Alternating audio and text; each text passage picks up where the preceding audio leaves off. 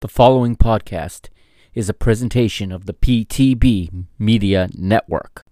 Hey y'all, it's the Mr. Mike Agustinu, and what you're about to hear is an encore presentation of what was dubbed Mr. Portugal Episode 4, or Cap 4 as I like to call them, back from July the 10th, 2020. It was the 4-year anniversary of Portugal lifting the European Championship trophy 4 years to the day after Cristiano Ronaldo lifted the trophy and brought the first piece of silverware to the Portuguese men's senior national team.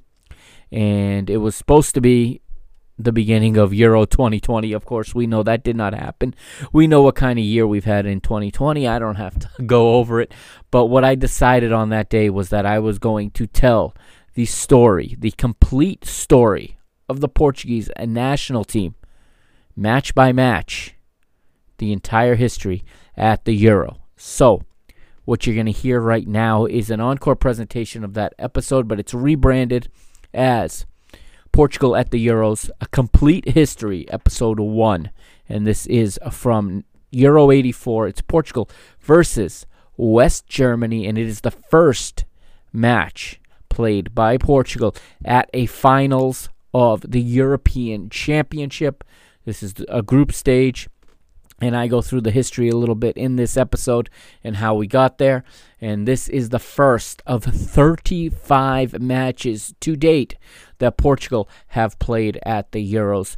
Okay, we will go through them one at a time. They're going to drop every week on a Throwback Thursday. So every Throwback Thursday from here until Portugal takes on Hungary on June the 15th, which is not on a Thursday, but on June the 15th of next year, every Throwback Thursday, you will get a new episode of Portugal at the Euros, a complete history.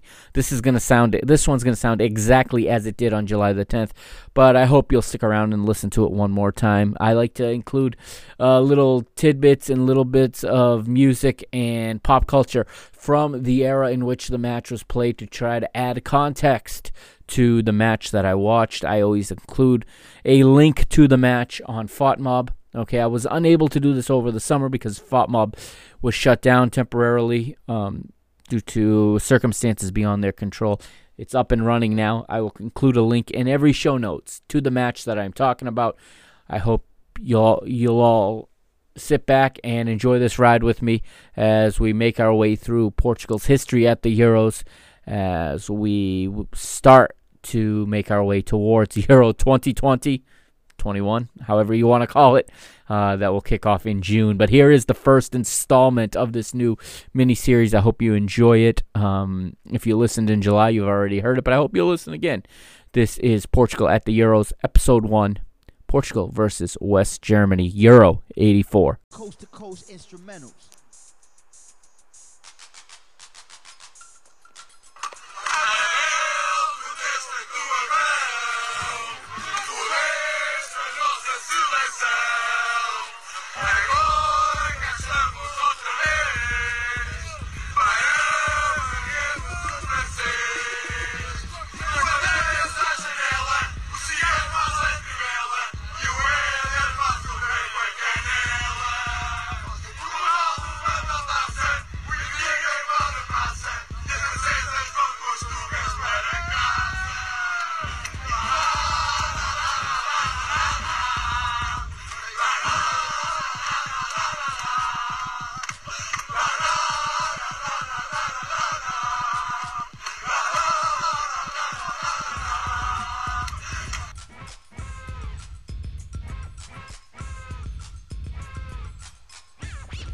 A sorte agora vai fechar os valetes. O murro do Costinha na mesa, 115 quilos no ar. Posse de bola para Portugal, vai Éder, chuta!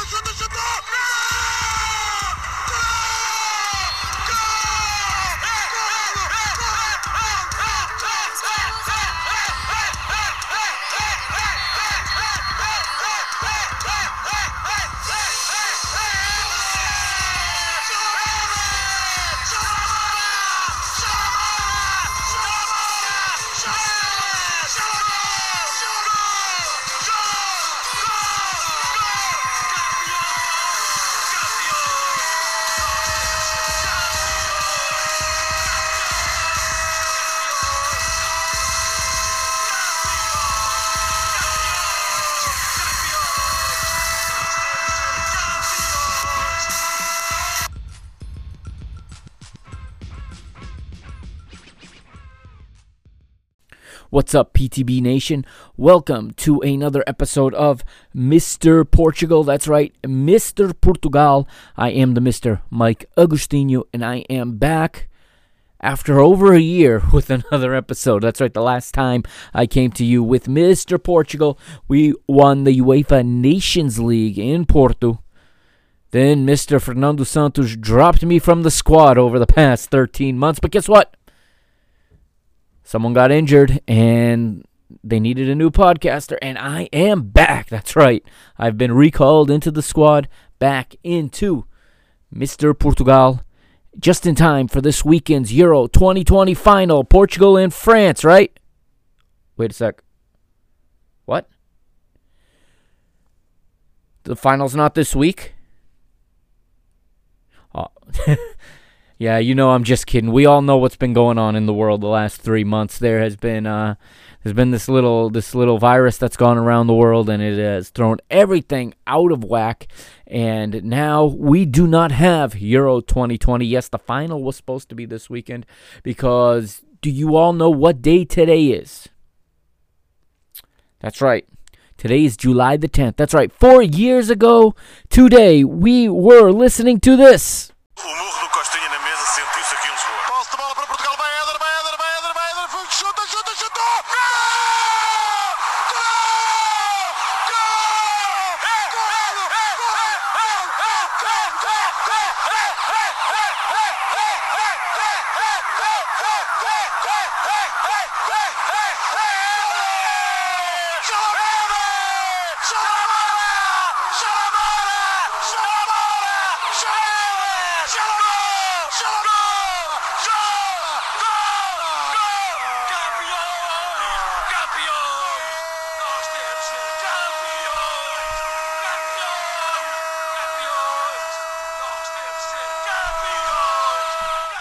And I'm sure everybody remembers exactly where they were 4 years ago today at that moment. That moment when Éder, when everyone was saying, no. So many people were saying, no, even though, he did everything right. And, he was criticized going into the tournament for having, I believe, never scored. He had one international goal before that. But, hey, he stepped up in the biggest game of his life, in the biggest moment of his career, and buried that past Hugo Lloris. 4 years ago today, my friends, we were crowned champions of Europe. And by the most unimaginable circumstances, we are going to stay champions of Europe for one more year at least. But perhaps, that open there, perhaps I predicted the final next year already. Portugal and France again, perhaps. We're in the same group. Could see where we both get out and find ourselves back in the final and have a rematch. Who knows? But what the project is now for Mr. Benfica for the foreseeable future, with the national team off until September. It was announced last week that the UEFA Nations League would go on in September. The schedule was released. But until then, I started this project. How do we get to Éder's goal to winning the European Championship? Well, we got to go back. And, for those of you that follow me on Mr. Benfica on that podcast, you know how much I like to relive old matches, review old seasons, right? Well, I'm going to go right back into my wheelhouse, and I am going to take everyone back to where it all started, all right? We're going to review the entire history of Portugal at the European Championships, okay? In every finals appearance, starting with today's episode, the first match day 1 of Euro 84 versus West Germany. All right, so we're going to go from there until we get to the final against France, one match at a time, one show at a time. I'm hoping to complete this project before Portugal takes the pitch against who else but, I believe France is the first match, who else but France, in the UEFA Nations League as we begin to defend that title in September. I want to wish a special hello to everybody listening on the Mr. Benfica feed. You guys are my true few. You guys are my loyal listeners. And if you want to hear this episode ad-free, okay? If you're listening on Mr. Benfica and you want to hear this episode of Mr. Portugal ad-free, switch over to the PTB Soccer Network, all right? Wherever you get your podcast, just type in PTB Soccer, and it should come up. If you can't find it there, then go to www.anchor.fm/PTB Soccer, all right? We'll be right back after this, all right? If you're listening on PTB Soccer, we'll be back at the snap of a fingers. If you're listening on Mr. Benfica, we got an ad. And on the other side, we'll be back to start this look at today's match. West Germany versus Portugal, Euro 84, match day 1, here on Mr. Portugal. And welcome back to Mr. Portugal here on the PTB Soccer Network. And again, hello also to everyone listening on the Mr. Benfica feed. Now, if you're not a Benfica fan, please do not shut off the podcast. Please do not delete it. This is Mr. Portugal, Mr. Portugal, and if you are a Portugal fan, then this is a podcast for you. I promise there will be no clubism in this podcast. There'll be no clubism. There'll be no bias, all right? We're all Portugal fans if you're listening to this podcast. And if you're not a Portugal fan but you want to learn about Portugal's national team, you've come to the right place. We're gonna basically go from A to Z in the history of the Portuguese national team as far as the European Championships are concerned. But before we get to the football, let's just set some context because we are going back in time. We're stepping in the DeLorean and we are going back to 1984. We're going back 36 years. That's right, 36 years. Had to think about that for a minute. I think I was 1 year old when this tournament was played. And in 1984, Portugal was a tough place to be. So there were some real tough times in Portugal in the mid-'80s. All right, Portugal at this time is 10 years on from the Carnation Revolution, okay? Portugal found out in those 10 years they were not very good at democracy. They had multiple governments in and out, multiple elections, multiple constitutions, and they were still figuring that whole thing out. On top of that, there was great austerity on the nation, and times were tough, wallets were light, the belts had to be tightened as everyone had to make do with less. Also, in 1984, Portugal lost two of their brightest, okay? They lost a poet and a singer, two brilliant artists. In 1984, poet Ari dos Santos passed away from cirrhosis. He was known as the poet of the revolution, and he was a long time opponent of the regime during the Estado Novo. And this is not going to get into a political podcast. This is just me setting the story and the setting that we're going to be in and the backdrop for this football team and this football tournament that took place. Also, the day before the match we're talking about today, the day before, June the 12th. June the 13th, I believe. Let me double check. Yes, June the 12th. June the 12th, 1984, the world lost Portuguese rock singer, artist António Variações. Okay, he died of complications of pneumonia and of breathing complications. We now are pretty sure that António Variações was the first famous Portuguese person to die of AIDS. It is believed now that he had AIDS. It was believed then as well, but it never been confirmed by doctors or by family. But it is presumed that he passed of AIDS.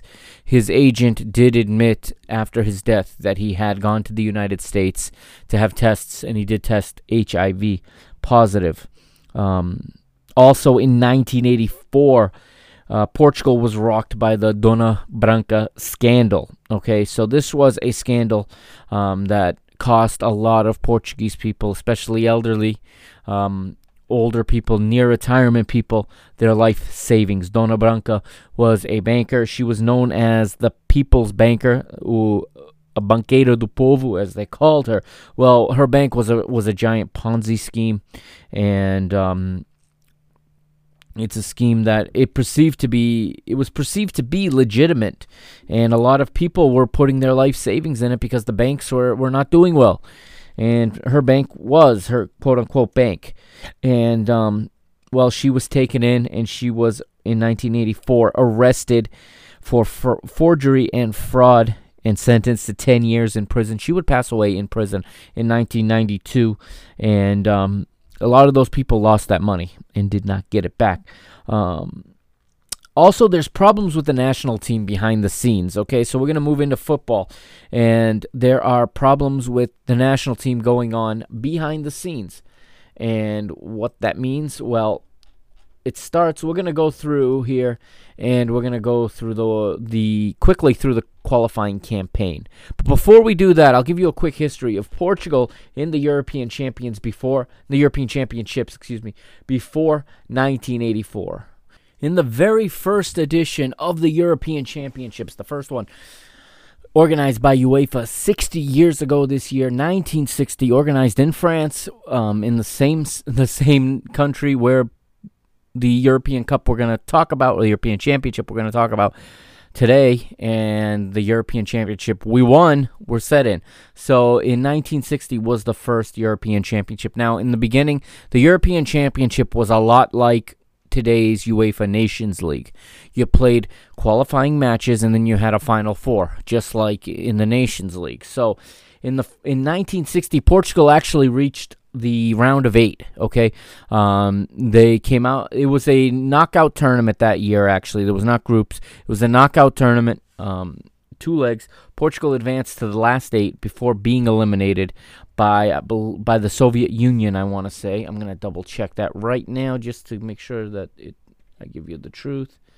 And they would advance from the round of 6. The preliminary round was Ireland versus Czechoslovakia, and Czechoslovakia advanced 4-2 on aggregate. Then there were 16 nations in this first edition, so a lot of nations didn't even take part. It wasn't taken serious by a lot of people, and it was actually called the European Nations Cup back then, just like now it's called the UEFA Nations League.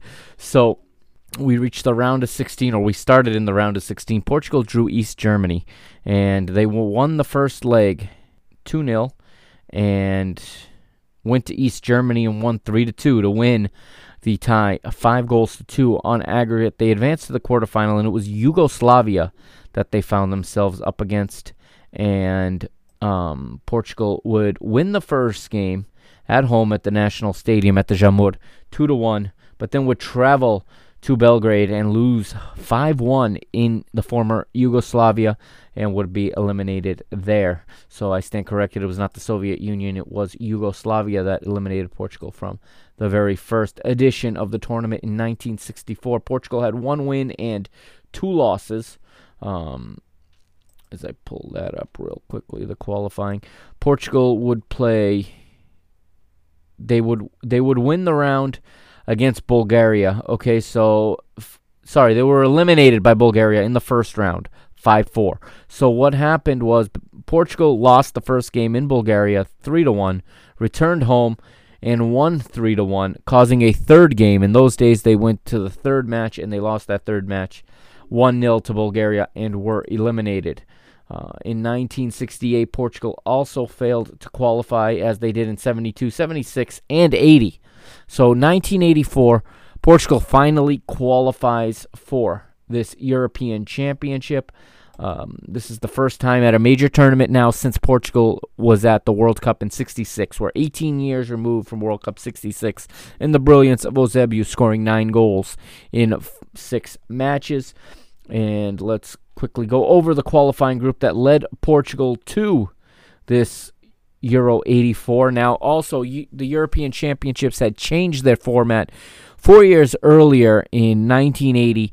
UEFA went from a 4-team final stage to an 8-team final stage, and in 1980 there were 2 groups of 4, and the 2 first-place teams advanced to the final.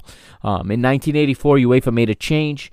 They kept the 8 teams. It was still an 8-team final, but you had 2 groups, and the top 2 in each group would advance to a semifinal, and then you would have a final. So this is the first tournament under this format, and Portugal were drawn into qualifying Group 2 alongside the Soviet Union, Poland, and Finland. Portugal got their qualifying underway on the 22nd of September 1982 in Helsinki, Finland, winning 2-0 with goals from Nene and Oliveira. They next played home at the Stadio de Luz against Poland, winning 2-1, goal from Nene and Fernando Gomes. And then came the disaster. So on April the 27th, 1983, Portugal traveled to Moscow in the Central Lenin Stadium, today known as the Luzhniki Stadium, that just hosted the World Cup final back in 2018. Portugal traveled there to face the Soviet Union and were battered 5-0. When Portugal was battered 5-0, this is where the drama begins. So, there's an article on 00.pt that explains it here. It's called Os Quatro Treinadores de Portugal no Euro 84, or the 4 coaches for Portugal at Euro 84. That's right. Portugal goes into this tournament with a manager by committee. So after they were humiliated 5-0 in Moscow, and a bunch of different situations were just made not possible. And Otto Gloria, who had actually been a coach for Portugal in '66, decided to step down, and he returned home to Brazil, leaving Portugal without a coach, without a manager, for the rest of the qualifying round en route to Euro 84. And it was very, very complicated, and the federation, and again, I'm going to go back to my Mr. Benfica podcast, not because this is going to be a pro Benfica statement, but there was a story when I did episodes 56 through 59 reviewing the 1982-83 season. I went over just what kind of mess the FPF, the Portuguese Federation, FA, was at this time. And this was maybe the most ridiculous decision they ever came up with. So, what they did is that they took the assistant coaches that already were part of Otto Gloria's staff, the 4 of them. Okay, so you had Fernando Cabrita, Tony from Benfica, Antonio Moraes, who was on the staff at Porto, and then former Benfica player José Augusto, who was not at the time under contract to any club, and they named them all 4 quad coaches. Now, on paper, Fernando Cabrita was the manager. Okay, however, you had Tony and you had Antonio Moraes. Okay, both assistants at their clubs and assistants with the national team. Which the thought of coaches and managers managing and coaching a club and a national team at the same time is just impossible in today's world. But there were much fewer international games back then, so it was actually somewhat more common. So what the Federation did was put all 4 guys in charge, and it was a disaster. It was behind the scenes. The public didn't really have any idea of this, okay? But what would happen, and players would tell stories of this later, is before matches, the team, the squad, the 11 was never decided until right before the match. And it was always decided with a shouting match between the 4 coaches.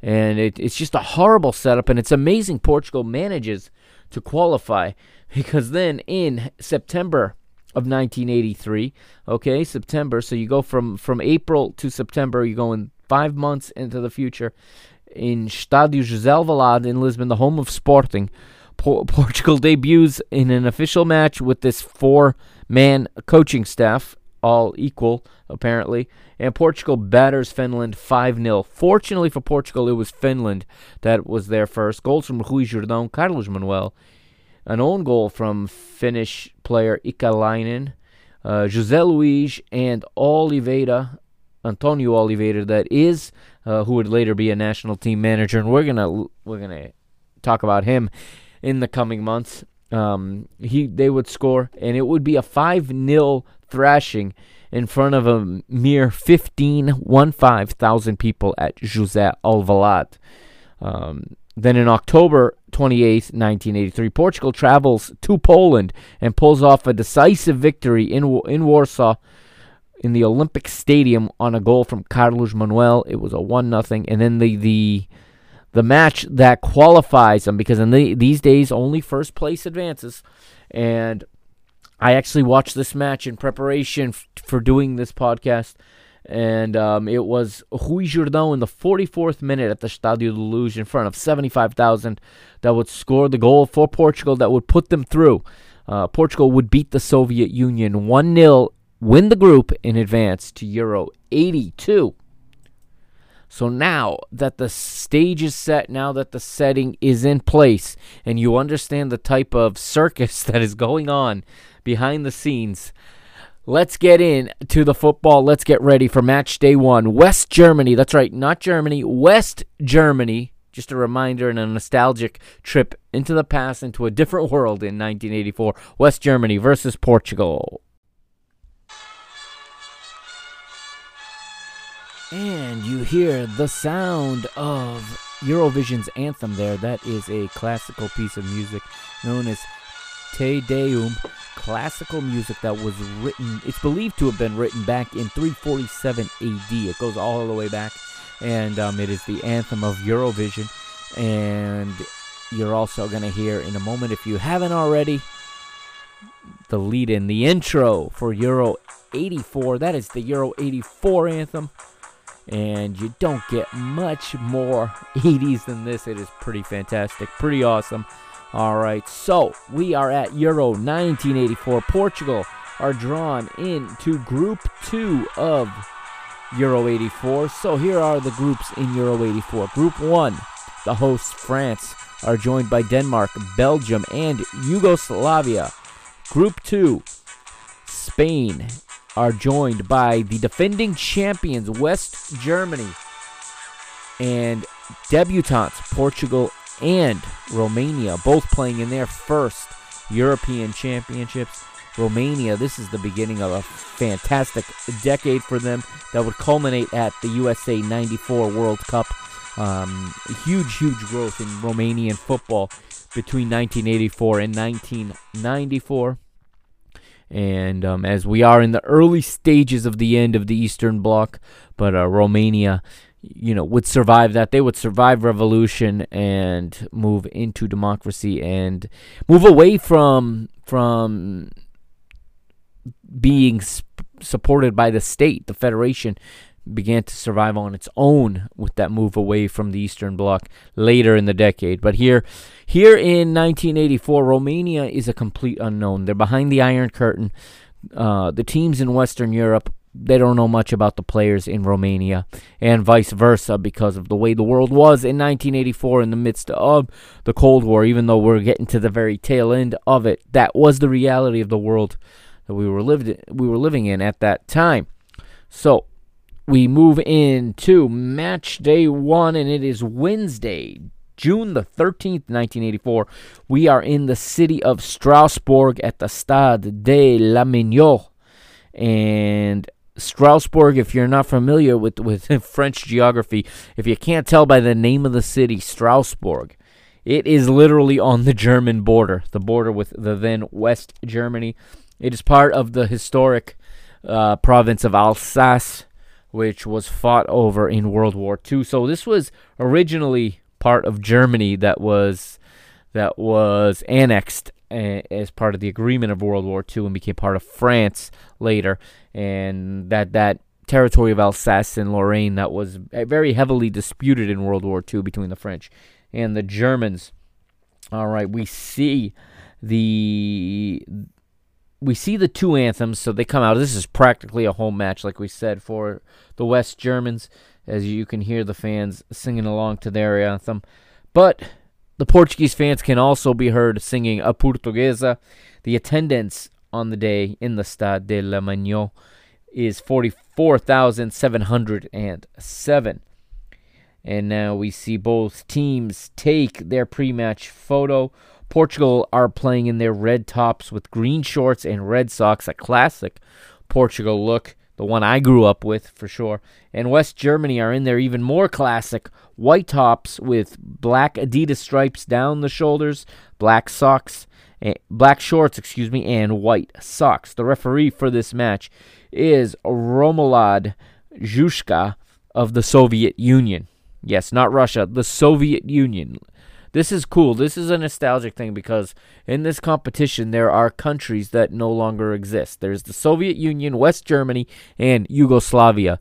These are three nations that no longer exist. But in 1984, these were three good, well-playing, footballing nations. And while I misspoke there, the Soviet Union was not in the tournament, but this referee is from the Soviet Union.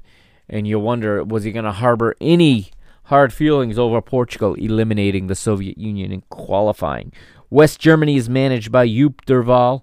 The West Germans qualified as winners of Group 6 ahead of Northern Ireland, Austria, Turkey, and Albania, winning 5 matches, drawing 1 and losing 2. They finished level on 11 points with Northern Ireland, but the West Germans had a far superior goal difference as they finished the qualifying campaign with a plus 10 goal difference to Northern Ireland's plus 3.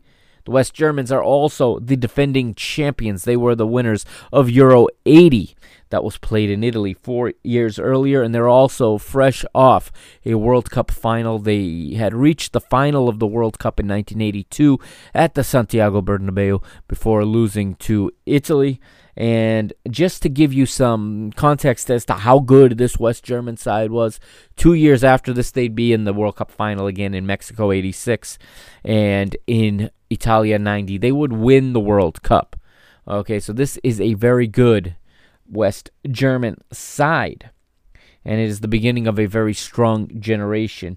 And it's a nice transitional period actually for West Germany, where you have some of the stars of the late 70s kind of working their way out. Schumacher, the goalkeeper, the captain Karl-Heinz Rummenigge are still in their prime, but now you're introducing names that will become very well known in the next decade, like for example, Lothar Matthäus and Rudi Völler are making their way into the team. And now we see referee Zhuska with the two captains. It's Rummenigge and Portugal's Manuel Bento, the goalkeeper. And Portugal would line up with this 11. We'll read off Portugal's 11 first, beginning with the keeper and captain Bento. The right back is João Pinto. The center backs are Lima Pereira and Urico. The left back is Alvaro. And then 5 in midfield for this match. So you had Carlos Manuel Souza, Jaime Pacheco, Frasco, and Chalana playing in midfield with Rui Jordão as the lone striker. West Germany would line up with Harald Schumacher in goal, the legendary goalkeeper, Karl-Heinz Forster, Bernhard Forster, Andreas Brehme, Guido Buchwald, Hans-Peter Briegel, Wolfgang Rolf, Uli Stelek, Klaus Auloff, Rudi Völler, and Karl-Heinz Rummenigge. And we will get the match underway. And in the 4th minute, it is Chalana down the left as he will cut back and he finds Souza with a square ball. But the Germans close down the Porto man really quickly, and they are able to win the ball back at the top of the penalty area before the Portuguese midfielder can get a shot off. And 6 minutes in, it becomes clear Portugal are playing with a lone striker, making it difficult to get the ball forward past the German press, and Portugal are allowing Germany too much territory with a very low block and a low line of confrontation. And Bento is called into his first save of the match, stopping Klaus Allofs in the 6th minute. In the 10th minute, though, Portugal are able to finally play out, and they get an attack down the right-hand side through combination play of João Pinto and Frasco. and as the Porto legend eventually links up with Jordão and find him in the attack, but the Sporting striker is surrounded by West Germans, and he's lacking support. He is dispossessed at the edge of the attacking third. In the 13th minute, the referee calls Carlos Manuel for a foul on Briegel. Ensuing free kick, however, would be blocked by João Pinto. That is João Pinto of Porto, of course, the long time number 2 for Porto. He was very young here, still a very young defender at this time, but already a mainstay in the national team. We move forward to the 15th, and it is Rummenigge with a cross from the left. It's cleared by Alvaro, but Voller's effort from the edge of the box, from the edge of the penalty area, is wide to Bento's left. As after the ball is cleared, it finds its way to Rudi Voller, and Voller would have a go at goal, but it would go wide to Bento's left. 17th minute, and it's Voller again with an ugly sliding tackle this time. As he takes down Alvaro, the referee keeps the card in his pocket, and the Benfica left back is carried off to get some treatment, while Portugal temporarily play with 10. I do apologize for that slip up there. I'm so used to saying it, I know. But Portugal are playing with 10 temporarily while Alvaro gets treatment. We're in the 21st, and it is Chalana now dropping into a more central role. This was a nice phase of the match here, a nice little bit of time here for Chalana when he drops into the middle, and he starts to distribute the ball and just spray it to his teammates, and he's starting to open up the Germans by doing that. And here in the 21st minute, he is distributing with the outside of his left foot. He bends the ball beautifully into space for a running Alvaro, who's on the left flank, but he takes too long with the ball at his feet and can't get the cross off before he is closed down by Bernard Foster. Chalana again 2 minutes later from a central position finds the chest of Rui Jordão, and Jordão, with his back to goal, plays square to Jean Pacheco from 22 meters, and his first-time shot requires a diving save from Schumacher. Portugal starting to come alive, and you can see here that Portugal is starting to find their footing in the match, and Carlos Manuel is starting to get into the higher positions and starting to provide much-needed support to Jordão. In the 28th minute, it is Buchwald down the left. He swings in a dangerous cross. Rudi Voller with the diving header. It connects, but it is not clean enough, and the ball goes wide. We're in the 32nd, and it's Carlos Manuel again, and now he's getting himself into the match as he gets behind the back line, and he tries to flick the ball over an on-running Schumacher, the goalkeeper, coming out. Carlos Manuel trying to flip the ball up and over him, and there is a collision, and there is no call from the Soviet referee. And I noticed watching this that aside from the fact that there are no graphics on the screen and that I had to time this match on my wristwatch because you never see a clock in this video. The link to this video, of course, is in the show notes. If there had been such thing as a VAR in 1984, Portugal would have had a penalty kick on this play. You can clearly see that Schumacher makes contact with Carlos Manuel's legs while the ball is in the air, and the referee did not call it. The referees didn't call much in these days. I did notice that when I watch games from this time, from these early 80s, very few yellow cards were ever handed out. And if they called a foul, that was it. It was a foul, and people didn't really surround the referee like we're used to seeing today in 2020. In the 35th minute, it's Karl-Heinz Foster as he lobs a cross. Bento is off his line, gets just his fingertips to it to deflect it away, but it falls perfectly for Alofs, but his first-time effort sails well over the bar. 37th minute, and it's Voller again.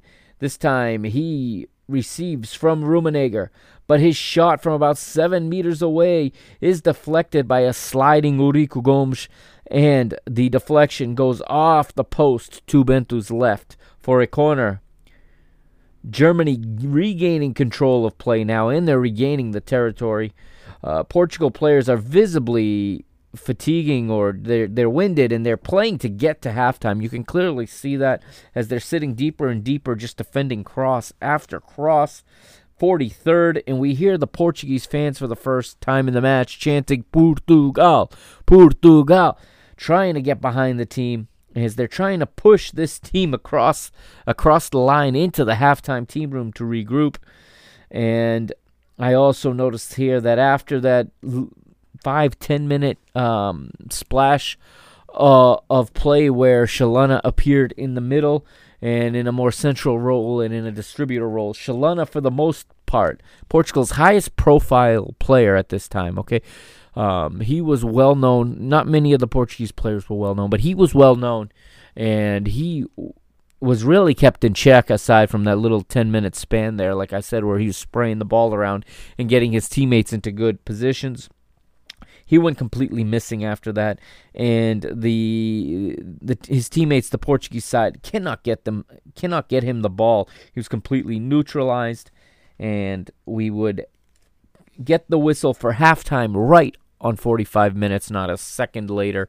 And we will take a quick break and come back with the second half here on Mr. Portugal. If you want to follow the show, follow the PTB Soccer Network on Instagram at PTB Soccer. It's just at PTB Soccer. And again, if you want to get this show ad-free, go over to PTB Soccer on Apple Podcasts, Google Play, Spotify, wherever you get your podcasts. If you don't have it on your particular player, go to www.anchor.fm/PTB Soccer. We'll be right back. Welcome back to episode 4 of Mr. Portugal. Welcome back to 1984, match day 1 here in Strasbourg, and it is West Germany, Portugal. The second half gets underway with Voller and Rummenigge kicking off. As you hear the capacity crowd, the 44,000, the majority of them chanting, Deutschland, Deutschland. But in the 50th minute, it is Rui Jordão who has a go from distance, but it comes off the wrong part of his foot, and it is high and wide. Portugal start the second half very well, and it becomes clear that it's Portugal starting to take control, and they're starting to move further up the pitch and to start their play further up the pitch. Germany are making adjustments as Portugal are improving here, and you start to hear the Portuguese fans start chanting once again. 55th minute, it's Frasco bringing down Rudi Voller in dangerous position, 25 meters from goal. However, Alof's ensuing free kick is just centimeters wide of Bento's left post. Portugal has noticeably pushed up their line of confrontation now, forward about 15 to 20 meters even, and they are seeing so much more of the ball right now. And they have the defending champions pushed back, pen deep, and in search of solutions. In the 60th, it's a nice work in midfield with Frasco combining well with Jaime Pacheco. The two Porto teammates then combine with Carlos Manuel into space. He goes down the right channel, and the Benfica winger, or the Benfica attacker, crosses on the ground. It's out of the reach of both Brema and Forster, but it is just out of the reach of Rui Jordão, and coming in at the back post was the runner Frasco, who came from a very deep position to run to the back post, but he just gets there a half stride too late, and danger is averted. Portugal very close to going ahead 1-0. It is the best play of the match thus far for Portugal. In the 62nd minute, Germany down the left. It's Wolfgang Rolf with the left-footed cross, cleared by Lima Pereira.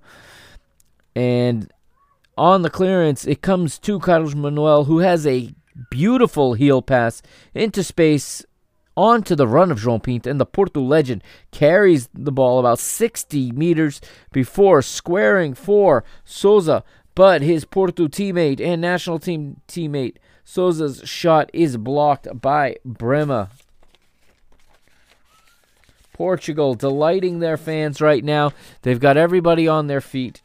And if you're hearing any back noise right now, I do apologize. That is the sound of a 4-year-old that will not go to bed. That is my son very angry about going to bed right now. I don't think you're hearing it, but if you are, my apologies. 62nd minute, and it's Rummenigge breaking in this time. He beats 2 Portuguese players, tries to square for Voller in the area, but the pass is broken up by Uriku. West Germany will substitute in the 67th minute, and it is a name most of us remember. He's very young here. He's 23 years old. It is Lothar Matthäus stepping onto the pitch, replacing Guido Buchwald, and Matthäus is 23 here. Like I said, he would play for the German national team from 1984 until the year 2000 at the age 39. And now it's João. There was another substitution also for West Germany. They made a double substitution there in the 67th minute as Rudolf Boomer comes on for Wolfgang Rolf. 69th minute, João Pinto presses forward, finds space, and fires, but it's right at Schumacher, who parries it up and over the bar to safety for a corner. Chalana's ensuing corner, won by Briegel, and he is fouled by Jourdan and bailed out of the situation to end any danger for Die Meinschaft. I don't know if I pronounced that right, but that's the German nickname for the German national team.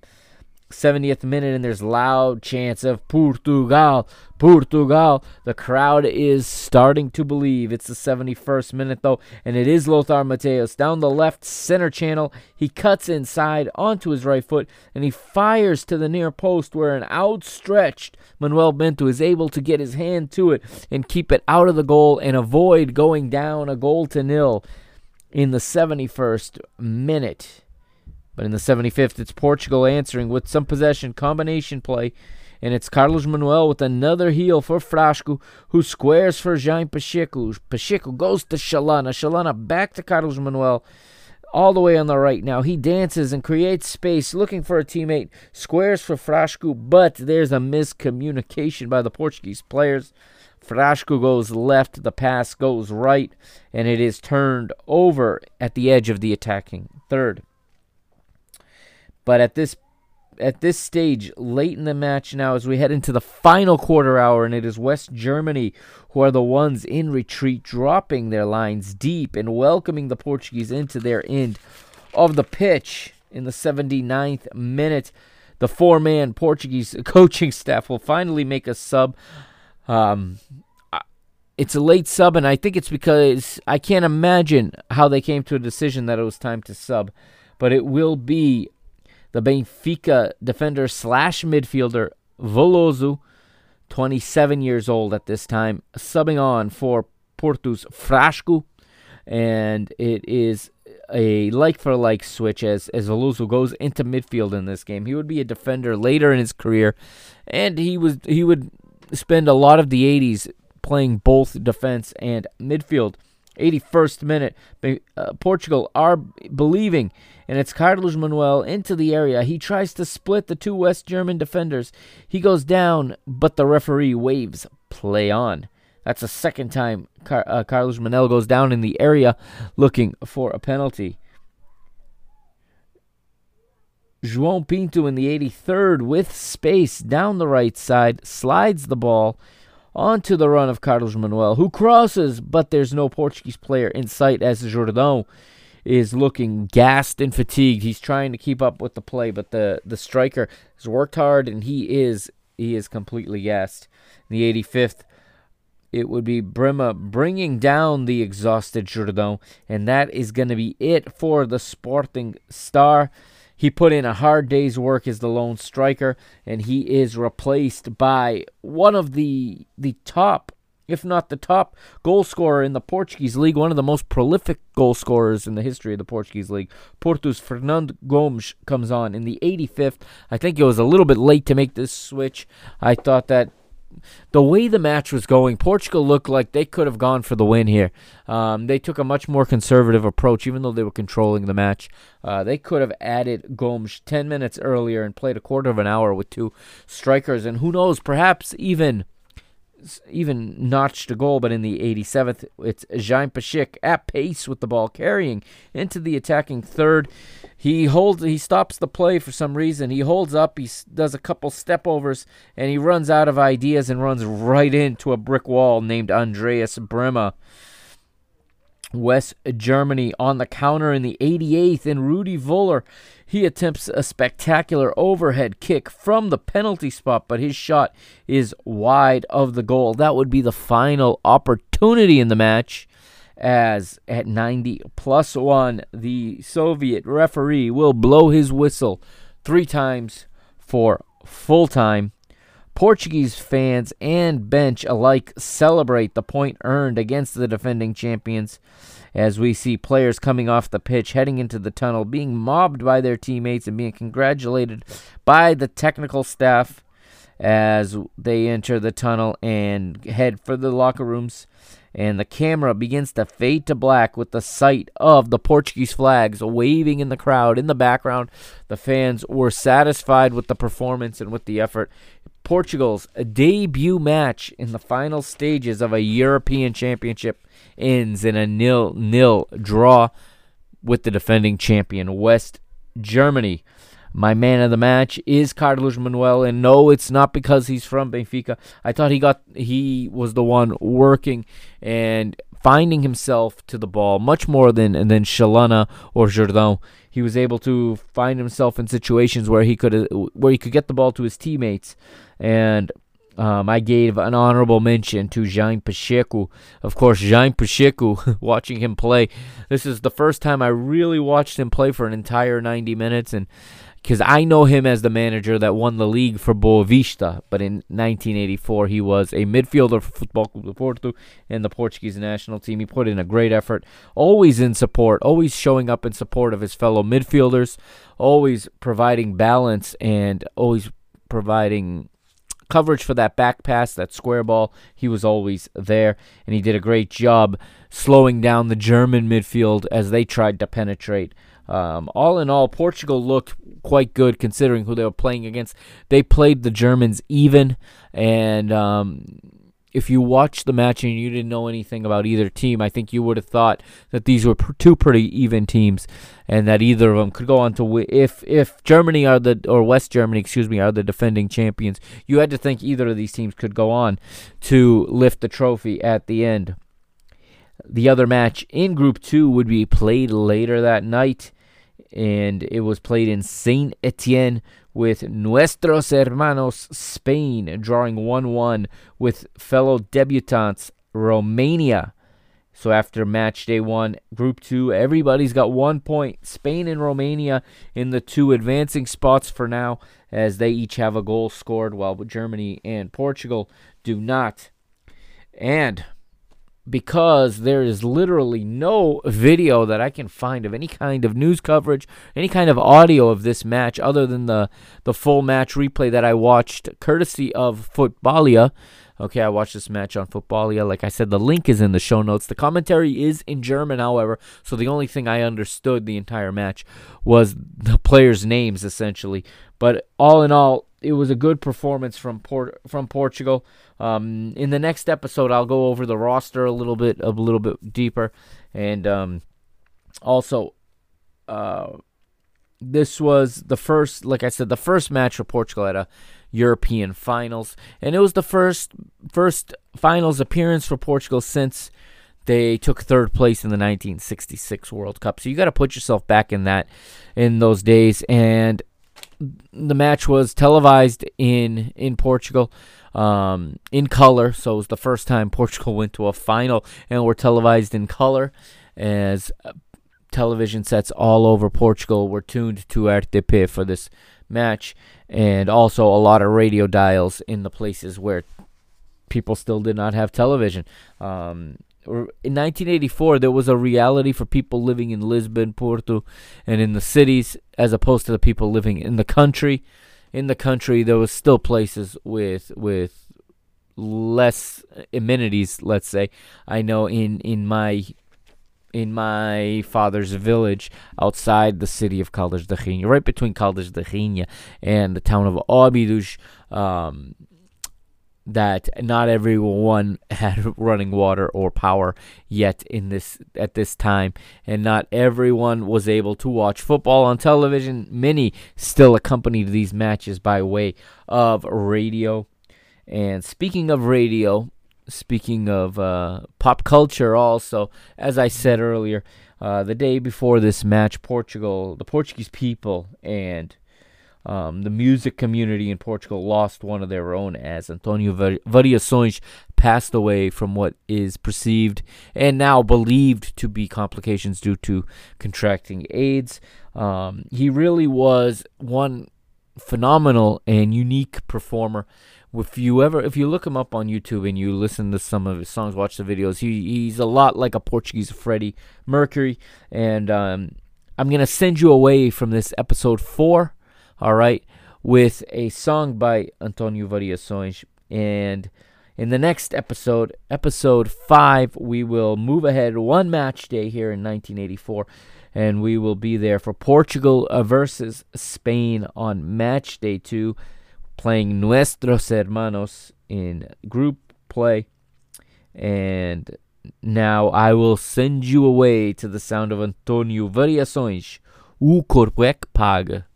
All right, have a great week, everybody. I'll see you hopefully within a week. Viva Portugal, Força Portugal. 4 years ago today, the champions of Europe. Don't ever forget the date, July the 10th, 2016.